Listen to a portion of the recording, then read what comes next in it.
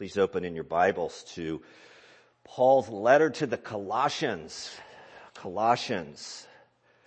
If you turn to the middle of your New Testaments, you'll find those smaller letters written by Paul to churches he served in his ministry, Galatians, Ephesians, Philippians, and you'll come to Colossians. If you get to Hebrews, you've gone too far. And I'm going to begin reading in just a moment from Colossians chapter 3, beginning in verse 11. Colossians chapter 3, beginning in verse 11. And you'll notice that is at the end of a paragraph, although in the original language I don't know that indentation was there. You'll see why I've included it as we read through verse 17. This is God's word. Here, speaking of Christ's church, here there is not Greek and Jew, circumcised and uncircumcised, barbarian, Scythian, slave, free, but Christ is all and in all. Put on then, as God's chosen ones, holy and beloved, compassionate hearts, kindness, humility, meekness, and patience, bearing with one another, and if one has a complaint against another, forgiving each other, as the Lord has forgiven you, so you must also forgive. And above all these, put on love, which binds everything together in perfect harmony. And let the peace of Christ rule in your hearts, to which indeed you were called in one body, and be thankful. Verse 16, let the word of Christ dwell in you richly, teaching and admonishing one another in all wisdom, singing psalms and hymns and spiritual songs with thankfulness in your hearts to God. And whatever you do in word or deed, do everything in the name of the Lord Jesus, giving thanks to God the Father through him.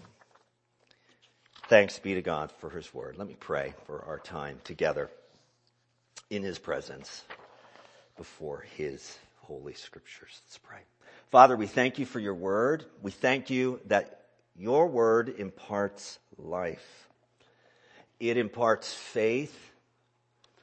It imparts love for you and for one another. So, Lord, we pray by your Spirit and through your word, you would build us up into Christ today.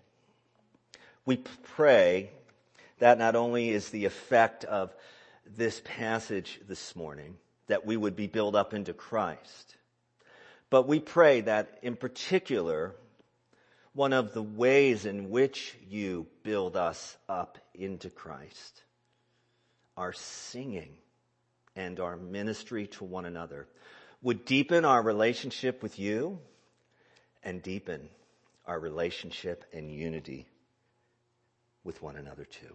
So I ask you to help me to speak clearly and humbly, for it is in Christ's name that I pray. Amen. Amen. Well, when you woke up this morning and realized it was Sunday, what was your first thought?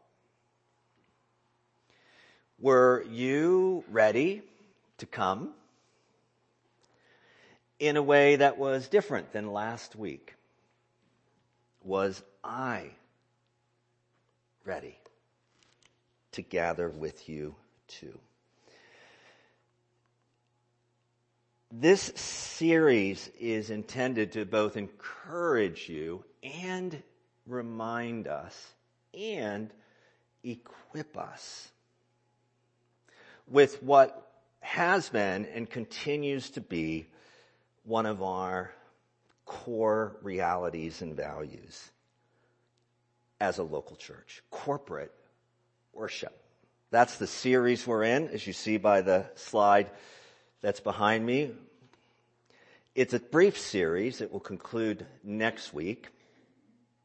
But you recall last week from Ephesians, Paul reminded us of three invisible realities to which God calls Christians together in corporate worship. The reality of making visible the kingdom of Christ through our gathering. The reality of being the body of Christ through our care for one another. And the priority of remembering, rehearsing, and rejoicing in the gospel of Jesus Christ. In other words, as I argued, and I tried to give attribution thoroughly, as others have argued that I've been reading, the nature of God and His church as found in Scripture shapes what our corporate worship is. And so when we gather as a body, our vision for who the church is informs our understanding of God's purposes in corporate worship. Worship.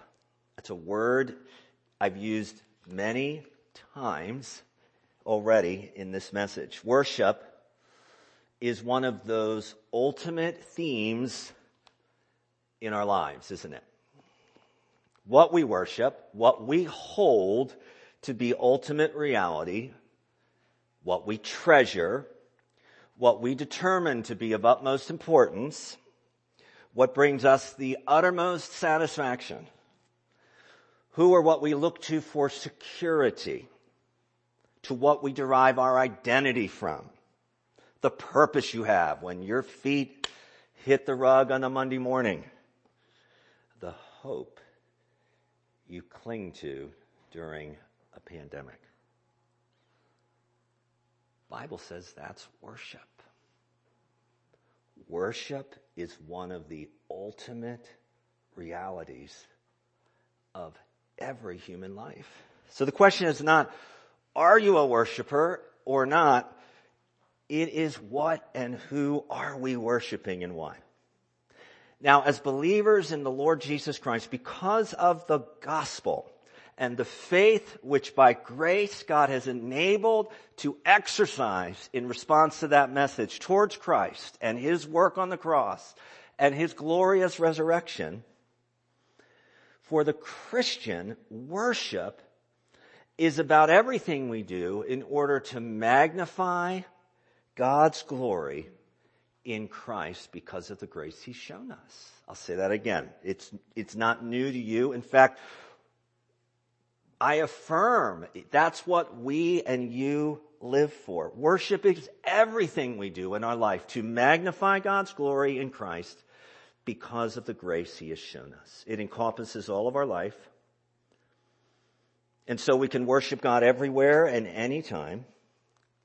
But when we gather together,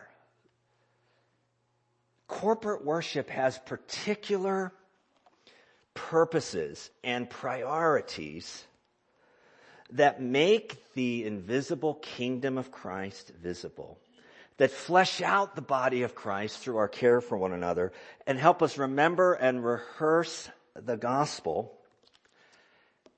And one of them is singing. Singing. You were made to sing, and so was I. How did your parents teach you to learn the ABCs? My parents taught me to learn my ABCs by singing them. And I still remember them. And I forget a lot of. When I studied New Testament Greek at the pastor's college, my instructor didn't teach me to sing the letters of the Greek alphabet, and I've forgotten most of them. When you want a group of people to celebrate happy birthday, what do you often do, particularly when children are young, but maybe when they're older too? You sing happy birthday. What is Mike Roca Sr., the musical tradition in the 8th inning of every Red Sox game, win or loss? what do? We sing Sweet Caroline. Should we do that now? No. They can be winning the game and leading the AL East or one of the worst pitching staffs in the majors, and we're going to sing that song. What has been the most talked about controversy in the NFL for the last 5 years? It involves singing. Here's my point. Music connects us with others. Live music tends to bring us together. Listening to music is a regular part of your routine. And it often gives expression to our emotions, the season of life we're in, maybe a memory. But make no doubt about it, you were made to sing. Because worship is one of the ultimate realities of our lives. And singing, although not the exclusive expression of worship, is an expression of worship. And so it's not surprising then to find that Paul in his instructions in the closing, if you will, paragraphs of the letter to the Colossians, takes up, particularly in verses 16 and 17 of what we just read, the importance of singing. But parents, here's my question for you that are with your children at home, or send your children to us. Thank you in Children's Ministry. Why do we teach them to sing? Why do we give them instruments to play? And if you don't know why, well, you're not alone, because many adults, if you ask them, why do we sing when we come to church, don't really have a biblical answer for why. It's just what we always do, like singing Sweet Caroline in the 8th inning. It's wonderful, and I love it when we do, but don't ask me why we do it.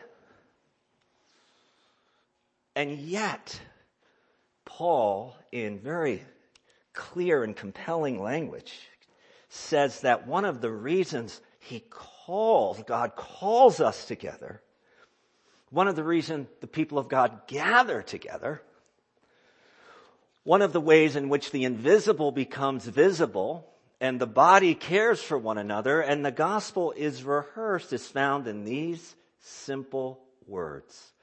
Let the word of Christ dwell in you richly, singing psalms and hymns and spiritual songs with thankfulness in your hearts to God. So that's what I want to take up briefly and hopefully amazingly, because it's brief, why we sing together.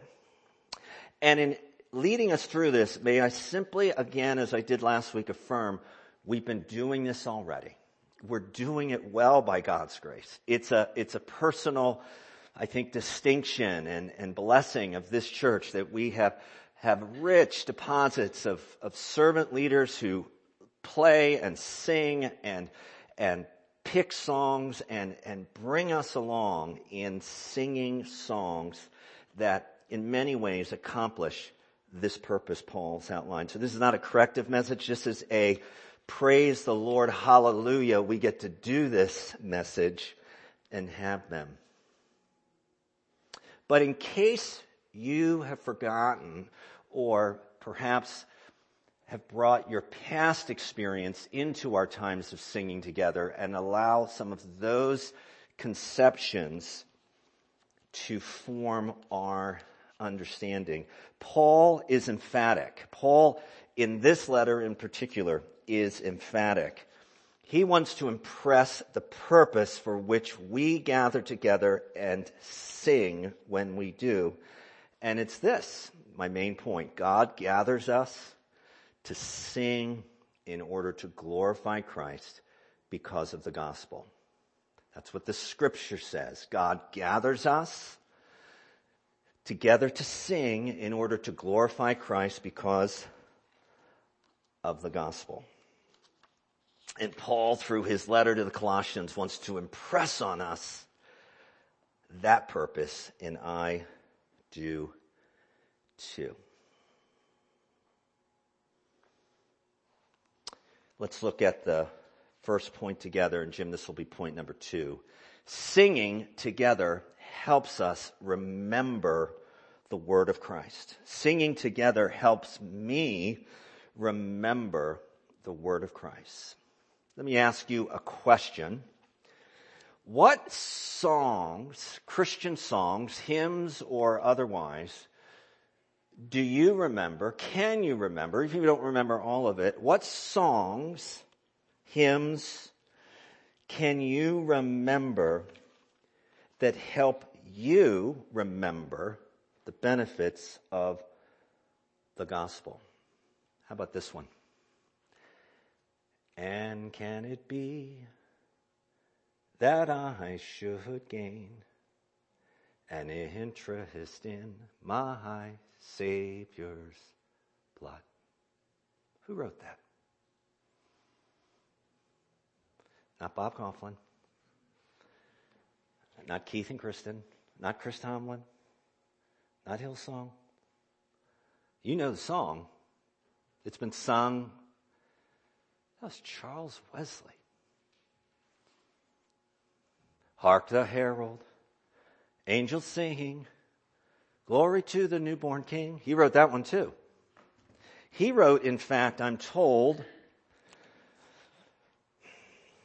7,500 of those hymns. That's almost how many songs Mike, Dan, and Jim have us rehearsing in our... But do you know that his brother, John, who God used to start the Methodist Church and was a force for gospel evangelism in Great Britain and abolitionism, might I add, and the holiness movement, he preached more than 3 times that many sermons. How many quotes from John's sermons do you know? Really? I'm under no illusion. You won't remember any of mine. You'll remember the silly illustrations I provide each week, but you won't remember any of mine. But you do remember songs. And when you remember songs that have gospel realities, you're experiencing in that moment corporate worship, an invitation to join God's body and remember and rehearse Christ.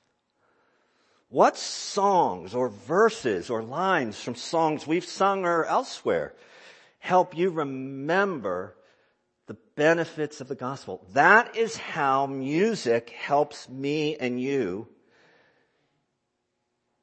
That is how music helps you and me to have the word of Christ dwell in us richly. Music deepens our relationship with Christ through reminding us in a way that we remember what is true, and as we rehearse it and as we sing it in the shower or in the car or wherever you are,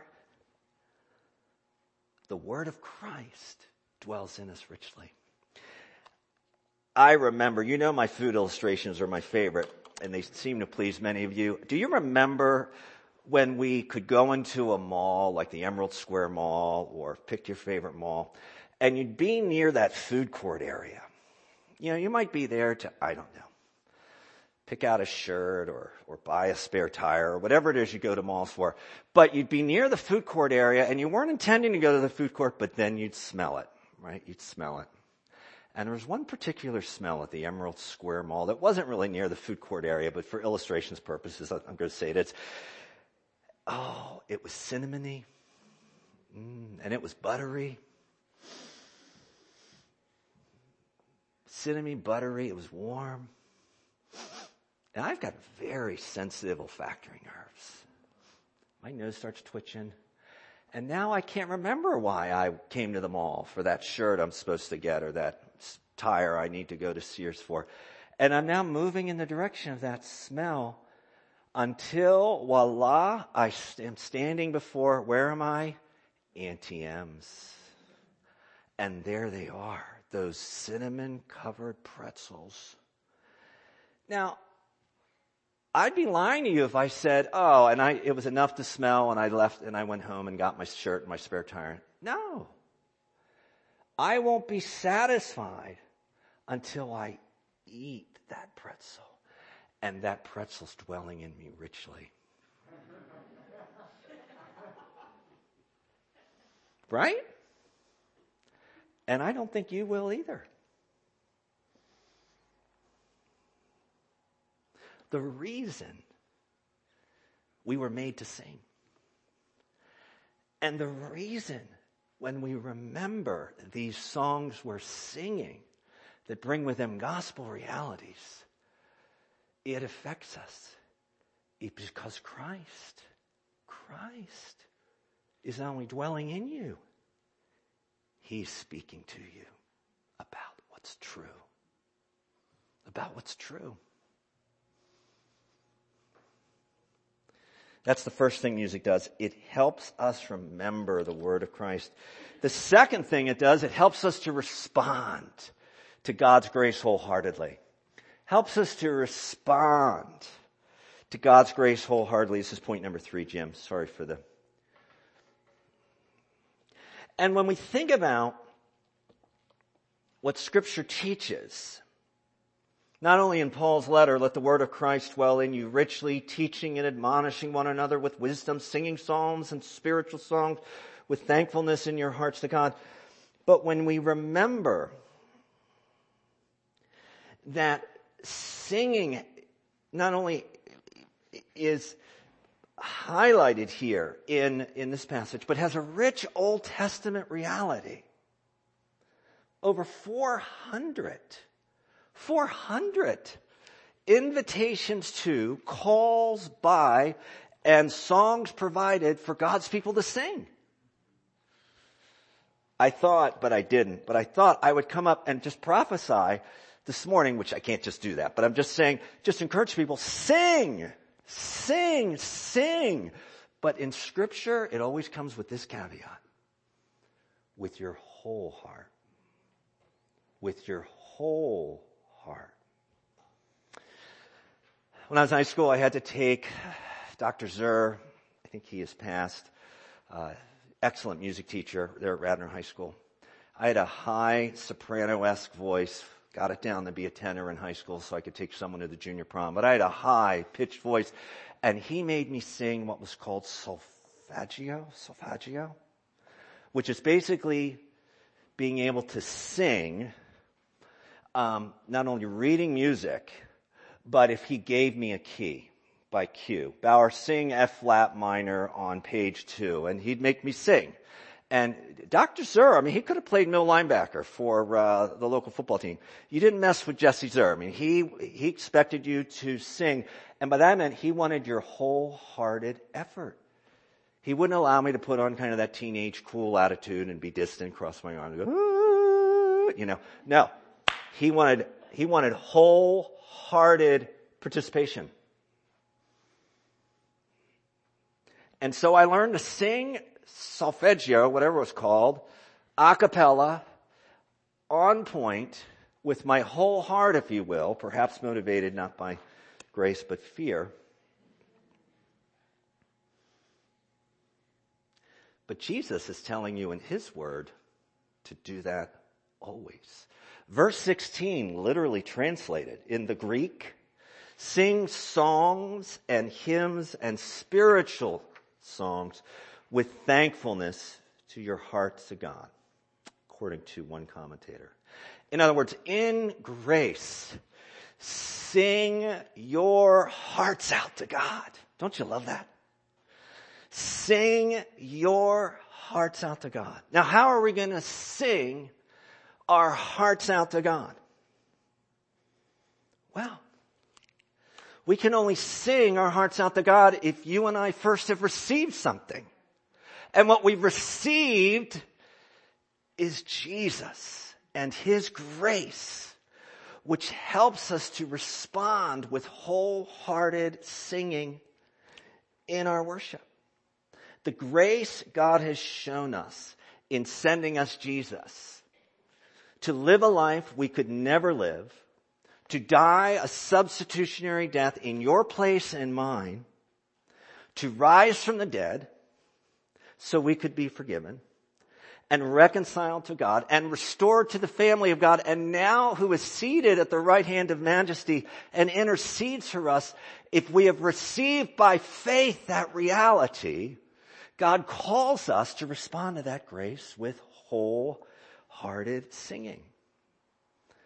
Now, clearly there's variety in how we sing. There's psalms. Perhaps it refers to literal psalms. There's hymns. Scholars argue over what this may be, but I'll just suggest it's hymns composed that honor Christ. And there's spiritual songs, which may be more spontaneous, extemporaneous, responsive singing. But all three communicate that there's no single style that sufficiently captures the glory of God, adequately expresses our response to God. But what it does signal is that God is worthy of your wholehearted singing to express gratefulness in any way you can. Let the word of Christ dwell in you richly, that we might sing with everything we got, with our whole being, to Jesus. So, obviously, this must be releasing for the worship team. Worship is not a sound. It's not a pitch-perfect note. It's not a beautiful arrangement, though you guys are always on pitch and perfect in arrangement, I'm sure. And worship, as Paul is describing it to the Colossians, is first and foremost from the heart in response to his grace. What do we sing at birthdays? Happy birthday. Happy birthday. And we sing it with wholeheartedness because the person that we're celebrating, the child that we're honoring, the parent that we're loving, whoever's birthday it is, we want them to feel in that moment through our singing our sincere love and appreciation. Singing helps us to do that. It helps us to respond to God's grace wholeheartedly. So, question for you: when I sing with others, how can I participate more fully on Sundays? And secondly, what about singing with others? Do I find challenging or tedious or confusing or distracting? How can I respond to God's grace when we gather together singing with more of my whole heart? Last point. Singing together reflects Christ's glory by deepening our unity together. As we sing together, remembering the word of Christ, and as we sing responding to the grace Christ has given to us wholeheartedly, we see in this passage and passages like it that when we sing together, we reflect Christ's glory by deepening our unity together. Singing helps us reflect God's glory by deepening our unity together in Christ. Did you notice how our passage began in verse 11? In describing the church, and in particular, this body or group of house churches there in Colossae, Paul said, "Here there is not Greek and Jew, circumcised and uncircumcised, barbarian, Scythian, slave free, but Christ is all and in all." And then he ends the section, "Whatever you do in word or deed, do everything in the name of the Lord Jesus, giving thanks to God in the Father through him."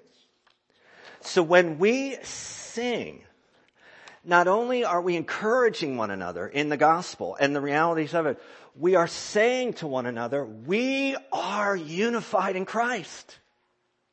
Is that what you see today in the body of Christ? I hear a lot of singing. Where's the unity?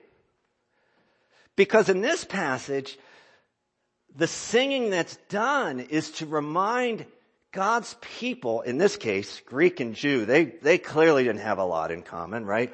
I don't know what a Scythian is, but it's probably one of these aliens in one of these video games that you don't want to, no offense to any Scythians, slave or free, but Christ is all in all. So if there's all this singing going on in the body of Christ, where's the gospel reality of unity? Unless we're not singing to Christ in our worship. Not in sense of a wholehearted response to his grace, but the word that dwells in us, the things that are preoccupying us, the passions and the debates and the legitimate concerns, but nonetheless things that don't bring people together can be and distract from what should be uniting us and to which singing brings us together for Christ's glory. In other words, this meeting will end and our strength is limited. But there is a day coming that Mike pointed us to, where the purpose for our singing will be fulfilled finally and fully in heaven. And the things that seem to have divided Christians today, now in that space, are no more, and we are now united in a worship of the Lamb, in a worship of the risen King that calls into question the singing and the corporate worship that we do here. How does singing the same songs as others, friends, deepen your unity with Christ's people? And what song has God given you to sing to reflect his glory this week? I began last week's message talking about how Scripture calls us to use our imagination. That the muscle of imagination is needed if we're going to respond to the invisible realities that Scripture portrays.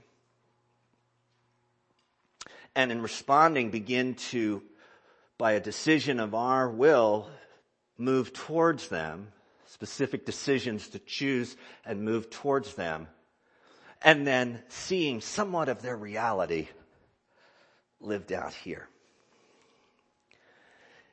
Mike read the passage during our call to worship, Revelation 5, 3 and 4. Jim, I don't know if we can put it up again. I'll read it, whether we can or not. But at the end of our Bibles, Revelation chapter 5, verses beginning in verse 1. Then I saw in the right hand of him who was seated on the throne a scroll written within and on the back, sealed with 7 seals. And I saw a mighty angel proclaiming with a loud voice, "Who is worthy to open the scroll and break its seals?" And no one in heaven or on earth or under the earth was able to open the scroll or to look into it. And I began to weep loudly because no one was found worthy to open the scroll or to look into it. And one of the elders said to me, "Weep no more. Behold, the Lion of the tribe of Judah, the Root of David, has conquered so that he can open the scroll and its 7 seals." Randy Alcorn, in an attempt to use his sanctified imagination in a book he wrote called Edge of Eternity, suggests, as we think about the purpose of singing in light of this eternal, invisible reality, he wrote this. Now, this is his imagination to inspire us as we prepare to close our time. Most people know that we'll worship God in heaven, but they don't grasp how thrilling that will be. Multitudes of God's people of every nation, tribe, people, and language will gather to sing praise to Christ for his greatness, wisdom, power, and grace, and the mighty work of redemption. And this is what he writes. The army begins to sing, perhaps hundreds of thousands, perhaps 1 million. I added my voice to theirs, so he's imagining himself in heaven, and sang the unchained praises of the King. Only for a moment did I hear my own voice, amazed to detect the increased intensity of the whole. One voice, even mine, made a measurable difference. But from then on, I was lost in the choir, hardly hearing my voice and not needing to. And we sang to the gathered throngs of chorus. The sheer power of their voices, our voices nearly bowled me over. Then suddenly the multitudes before us sang back to us, and our voices were drowned by theirs. We who a moment earlier seemed the largest choir ever assembled now proved to be only the small worship ensemble that led the full choir of untold millions, now lost to themselves. We sang together in full voice. To him who made the galaxies, who became the Lamb, who stretched out on the tree, who crossed the chasm, who returned the lion forever. The song's harmonies reached out and grabbed my body and soul. I became the music's willing captive.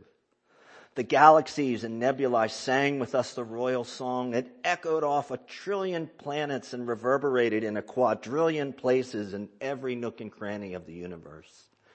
The song generated the light of 1 billion burning supernova.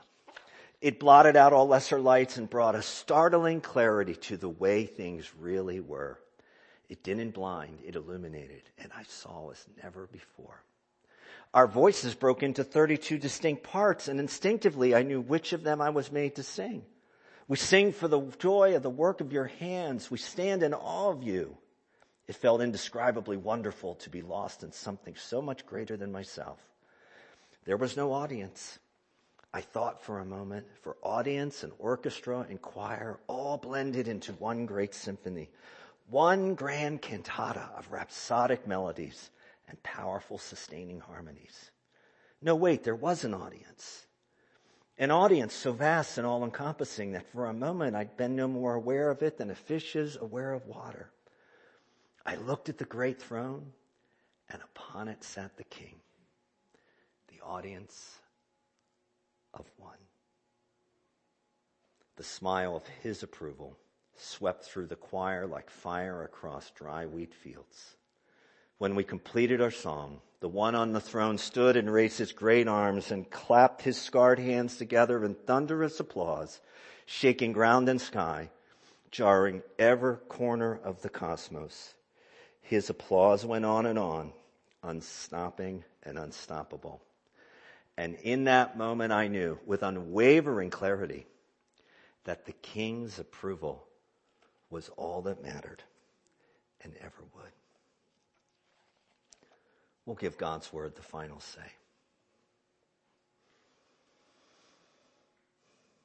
You were called in one body. Be thankful. Let the word of Christ dwell in you richly, teaching and admonishing one another in all wisdom, singing psalms and hymns and spiritual songs with thankfulness in your hearts to God. Let's pray. Lord, in your grace and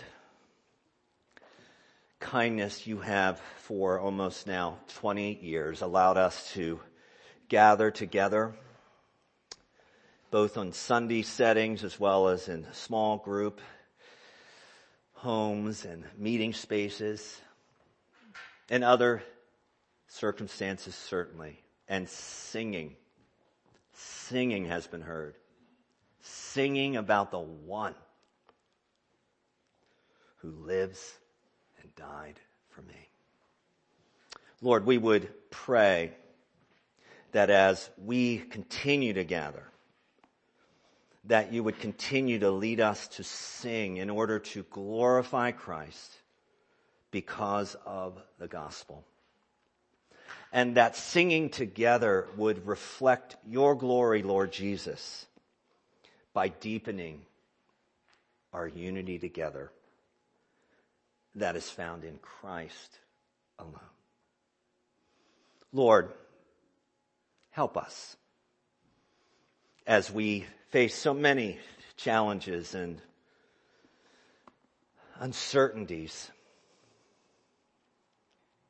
to sing those songs together with others that deepen our love for you and our unity with God's people, and give us a song, even this week, this day, that we can carry into our week, that will remind us of the benefits of the gospel, certainly, but then through the faith we receive, empower us to do what true faith in Christ always does: love others more than ourselves. Lead us in your holy chorus, we pray, Lord Jesus. It's in your name we pray. Amen.